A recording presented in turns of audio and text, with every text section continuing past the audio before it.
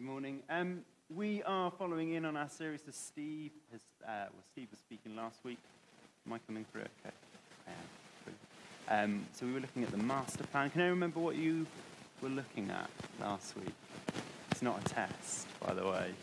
No? So the person you were focusing on last week was Lydia, and we're continuing in that theme, or on those verses as well. So today we're continuing in Acts 16. So if you've got a Bible with you, you might want to dig that out and we'll read through. If you haven't got a Bible with you and you'd really like to read the next bits.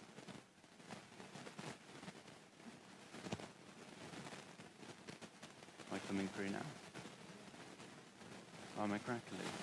I stand very still.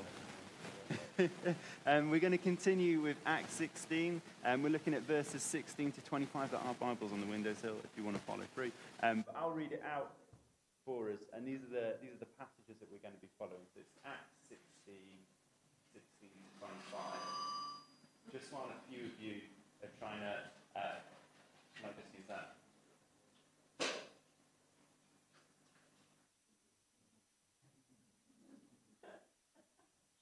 Can't get it off my phone, sorry.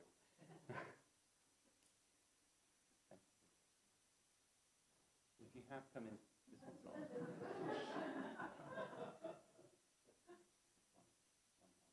Yeah. If you found yourself in church, a bit perplexed with why the microphones aren't working for me, and have noticed that you're feeling a little bit hungry, it is because this room stinks of barbecue, because we had a church from Bristol in yesterday. Use the microphone. Use it. They didn't use those microphones. You can't blame them. Thank you. Hey. Sorry to the people upstairs and online. So yeah, anyway, we're going to be following through Acts 16 to 25. So as Liz said, this is a bit where we find Paul and Silas singing in a prison cell. But it says this. Once when we were going to the place of prayer, we were met by a female slave who had a spirit by which she predicted the future. She earned a great deal of money for her owners by fortune-telling, and she followed Paul and the rest of us shouting, "These men are servants of the Most High God, who are telling you the way to be saved." And she kept this up for many days. Finally, Paul became so annoyed that he turned around and said to the spirit, "In the name of Jesus Christ, I command you out of her." And at that moment, the spirit left her. When her owners realized their hope of making money was gone, they seized Paul and Silas and dragged them into the marketplace to face the authorities. They brought them up before the magistrates and said, "These men are Jews and are throwing our city into an uproar by advocating the customs unlawful for us Romans to accept or practice." The crowd joined in and attacked Paul and Silas, and the magistrates ordered them to be stripped down and beaten with rods. After they'd been severely flogged, they were thrown into a prison, and the jailer was commanded to guard them carefully. When he received these orders, he put them in the inner cell. He fastened their feet in stocks, and about midnight, Paul and Silas were praying and singing hymns to God, and the other prisoners were listening to them. And that's what we're doing today, and that's what we're stopping at. We're going to continue with the rest of Acts 16 over the next, but that's our main verse. There's two bits for me that really stuck out. It's verses 18 and it's verses 23 onwards, and that's really what we're going to be focusing on today, that idea of how in that situation. I don't know if you've got like a very sort of vivid and imaginative brain, and when you read Bible verses, some of us do, and it's amazing. How did they sing in that moment?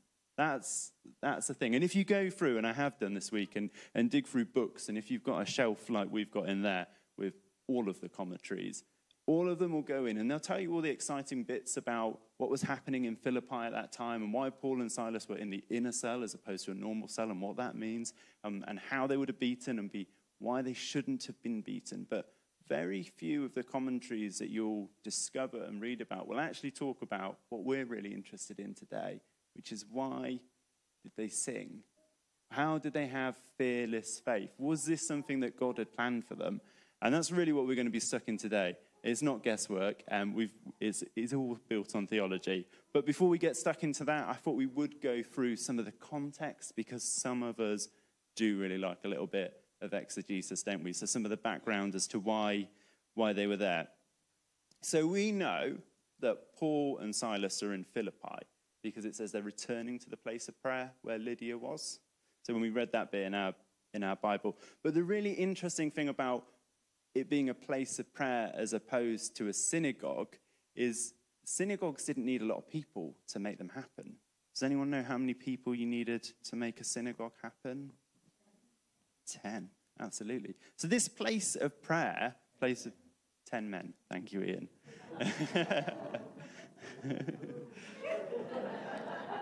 Times have changed since then, but then you needed 10 men because men would have worked and you would have tithed a tenth of your income, and a tenth of your income would have supported a synagogue. It doesn't necessarily mean it was a big, marvelous building, but it would have been a place of prayer. Now, we know that Paul and Silas, when they met with Lydia, who wasn't a man, but they didn't have this synagogue. They didn't have anything to call a synagogue. We know that they were just by a river. But we know something interesting about the river. Well, it's not. It depends how interesting rivers get.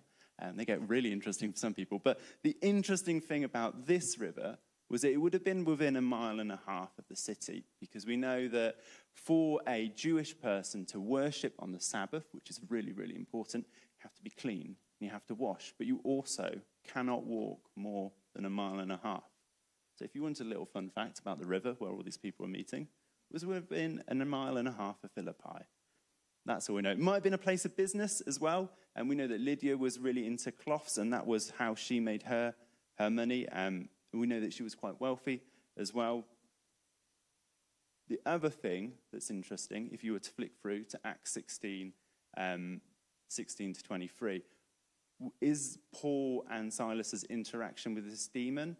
So they don't ignore the demon completely. It doesn't say there was this woman with a demon, she was shouting at them, and they ignored her. It also doesn't follow the same sort of pattern that Jesus has when he interacts with demons or demon-possessed people in the Bible. So typically you would find that as soon as Jesus, or as soon as a demon would notice Jesus, there would be no deception, and they would call out and they would say who they are, and Jesus would cast them out immediately. If you flick through back into Acts 16, Paul and Silas get rid of the demon when it starts to annoy them. It says that it was following them around for some time. So they'd heard what it had said, and they thought, we won't deal with this.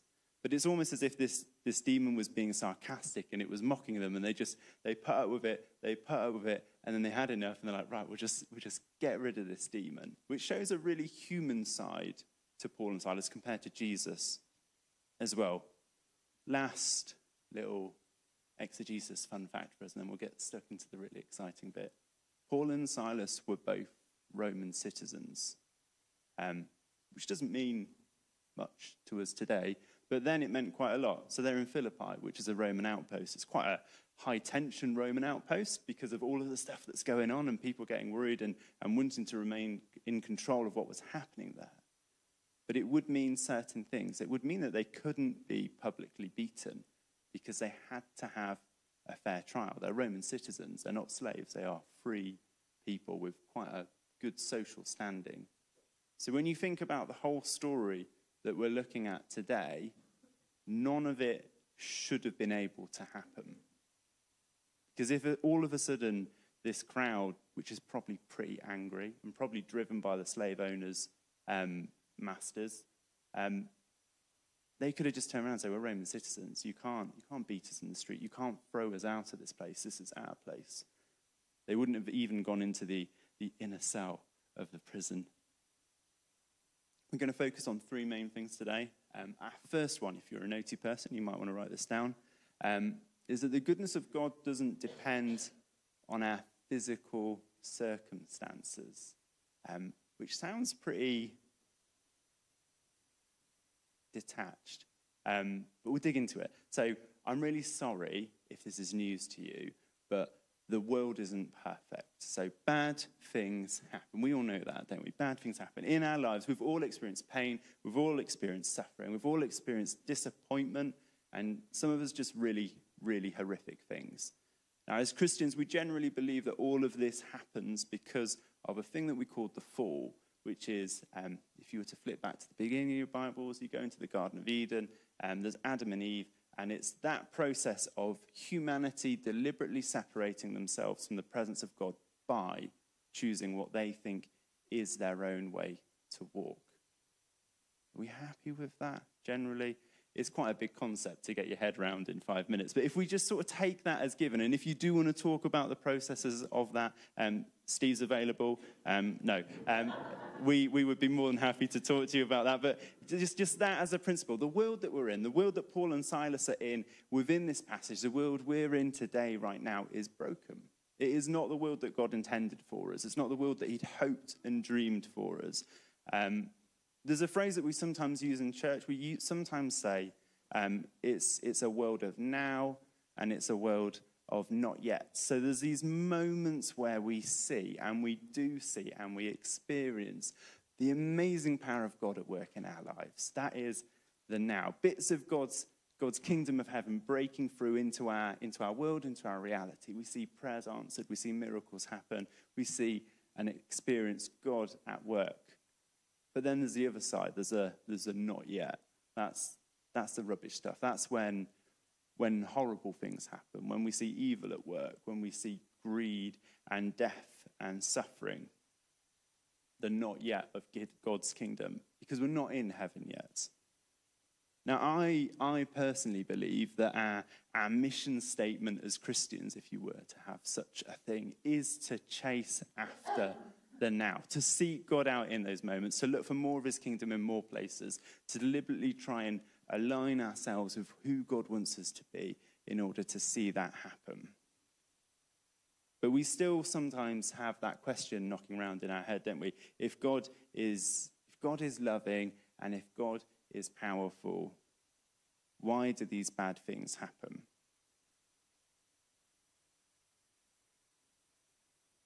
God can still do good, this now and not yet, within that question. God can do good. God can do more than good, can't he? He can do the amazing. He can do the miraculous. Those Holy Spirit moments, those times of encounter with God. But it can feel really strange in those times. I don't know if you've experienced it personally, but when we see God at work, it doesn't feel natural. And that's because it isn't natural. It's supernatural. It's God at work. And that's what we see happening with Paul and Silas. It's almost as if they've been transcended. So you can imagine they've been attacked. They didn't need to be attacked. They've been assaulted. They didn't need to be assaulted. They've been thrown in jail without trial. That shouldn't have happened. Then their backs are bleeding and all cut up from the beating. They've been stretched out because that's what the inner cell was like. So in the passage, it said that their legs were in stocks. It's also quite likely that their arms would have been pulled out. So they can't sleep. They can't lie down because their backs are hurting. They can't really move because they're chained up. And then they're singing. Why are they singing? And I believe they're singing because if you did read on, you'll notice that there's quite a big hint that the Holy Spirit is at work in that place. After they've sung, the ground starts to shake, the chains fall off, and Paul and Silas are all of a sudden not prisoners. They're within the jail, but the doors have all flung open. They are no longer chained. The Holy Spirit is in that place. There's times in our own lives as well where we feel like we're prisoners as well. So I'm a bit of a non-conformist. I generally lean towards the Baptist evangelical side of things, which meant that as a child, I didn't really have a lot of exposure to liturgy. Now, if you are Anglican, I think I missed out on quite a bit. There's power in reading somebody else's words when they're in a place that you're not in, which sounds like a bit of a riddle, doesn't it?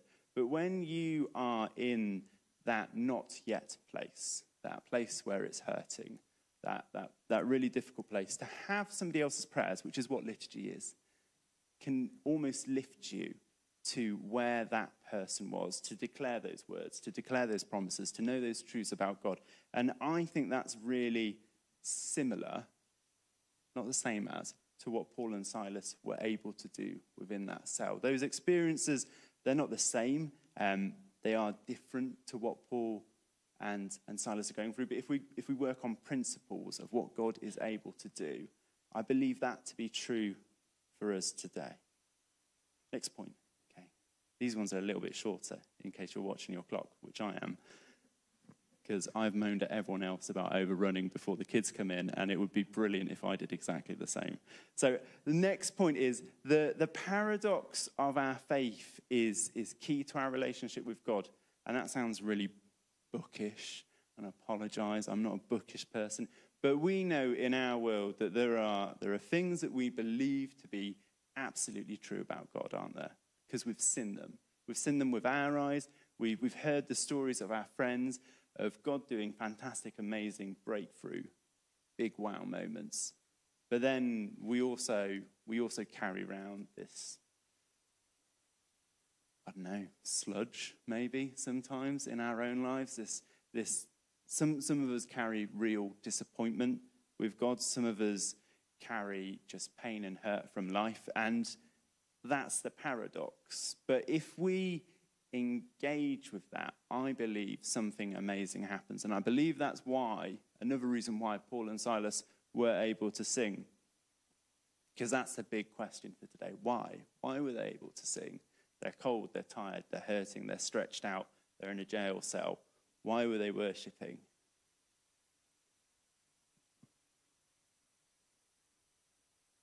When it comes to our life and our faith specifically, sometimes refer to like the struggles and the bits and pieces that happen alongside it as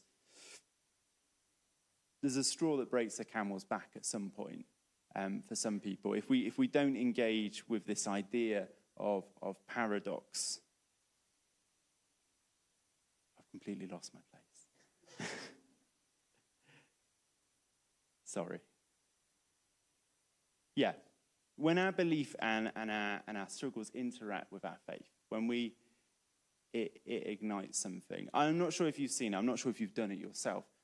My job is talking to people about their faith, so I've seen it quite a few times. And it's heartbreaking when people come to us with questions, these barriers that are just massive in terms of their worship with God, their love of God sometimes, and just their engagement with their faith. But when people acknowledge that and jump in with both feet, something amazing happens. And if you are in this place, we would really love to talk to you. When you see somebody surrender themselves in worship to try and hear God's voice speak into that question, when they go searching through libraries of big thinkers to try and find other people's thinking on this topic, when they just search for God and grab wiser, more prayerful Christians and try and find out what God is saying to them throughout this nonsense that they can't figure. It's fantastic, and it does so much to their faith when they're just dug into their Bible, surrendered in worship and prayer, and just chasing after God's voice in that scenario. And I think that's why Paul and Silas were able to sing. Their faith had not been easy at this point. It was not easy to be a Christian. Paul was quite aware of that. We're quite aware that Paul was aware of that because of who he used to be. But they had seen and they got evidence of what God had done in their lives. They'd seen evidence of God pulling through in moments. They'd had times where they'd been beaten, shipwrecked, thrown out of cities, all of this stuff. And they'd worked out who God was despite that, or even who God was within that. There's a book that I really like, and I really like it because it's about that thick. But it's called The Singing Thing. In it, and yeah, I can lend it to you if you like, but that's not really the point of the sermon. There's a verse in it where, not a verse, it's not the Bible, it's a book. There's a bit in it that says on one of the pages, and it's from a really, really brainy worship person. Liz will shout at me because she probably knows who they are. But it says this, and this bit just really stuck out to me. So it says, there's a very true sense in which if we are not enabled to cry, how long, we may never be able to shout hallelujah. There's a very real sense in which if we are not enabled to cry how long, we may never be able to shout hallelujah. And we talk about this a lot, don't we? We talk about it in church a lot. We talk about it in kids' church and youth church and main church and prayer meetings, that God is with us when we celebrate, and God is with us when we struggle. And we say it, and we say it, and we say it. But do we feel it? Do we know it? If we were in Paul and Silas's shoes, would we be able to be shouting hallelujah, or would we just be thinking, oh, my back hurts? Probably use some different words, actually. But it suggests that our worship is enriched by our experience of life. Our struggle of life helps our worship. And it's because we're able to acknowledge who God is, not just because life is good. We're able to acknowledge God because he is good, and life sometimes isn't. Last point, if you're a naughty person. Nothing is significance when we compare it to the presence of God. I really believe this.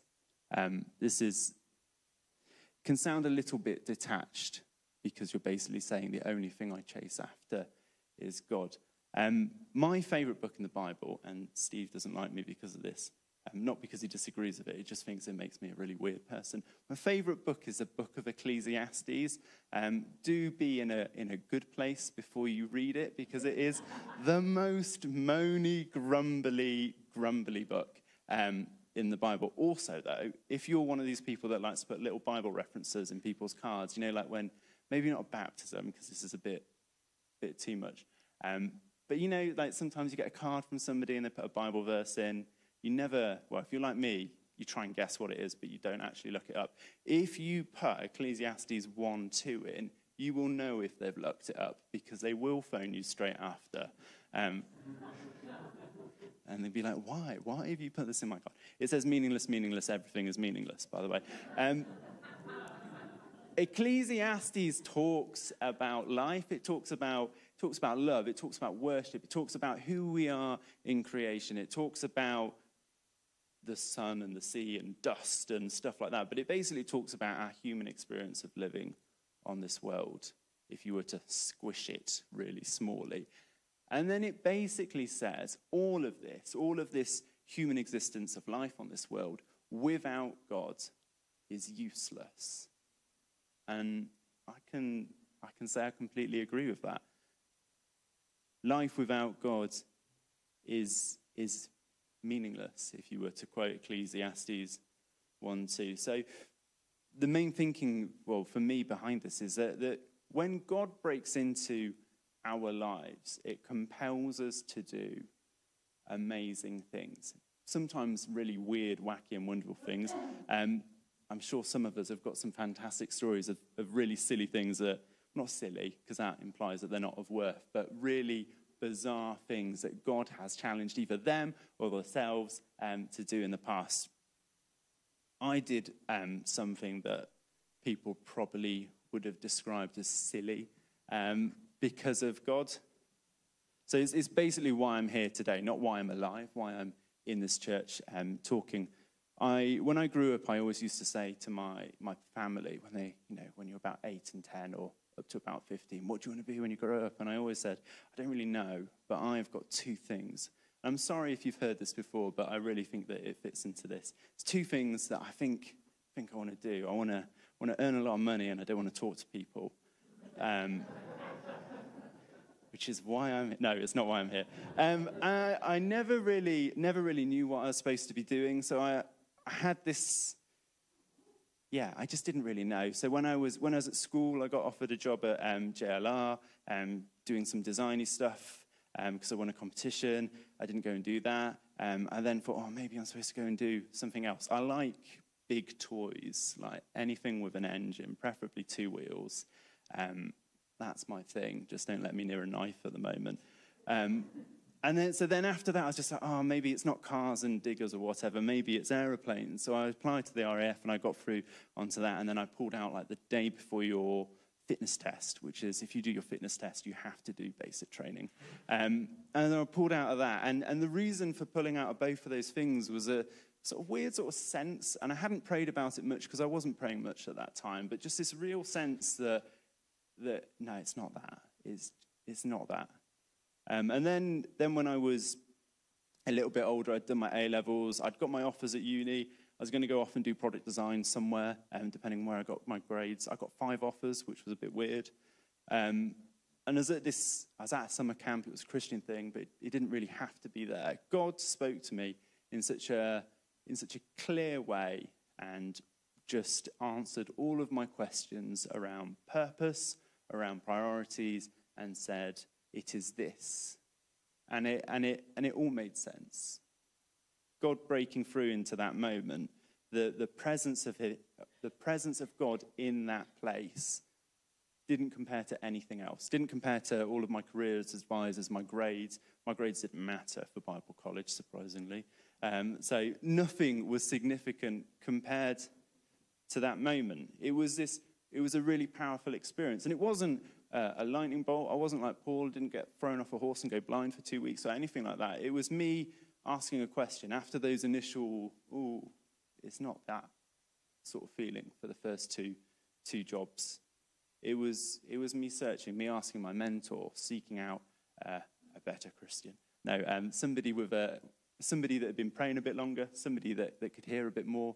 It was asking God. It was asking God again. It was asking God again. It was asking somebody else to ask God for me because I still hadn't heard. And then it was just this maybe, just somebody coming with a word and going, maybe God's saying this. And it wasn't the word that carried the power. It was God's presence in that moment that made it stick.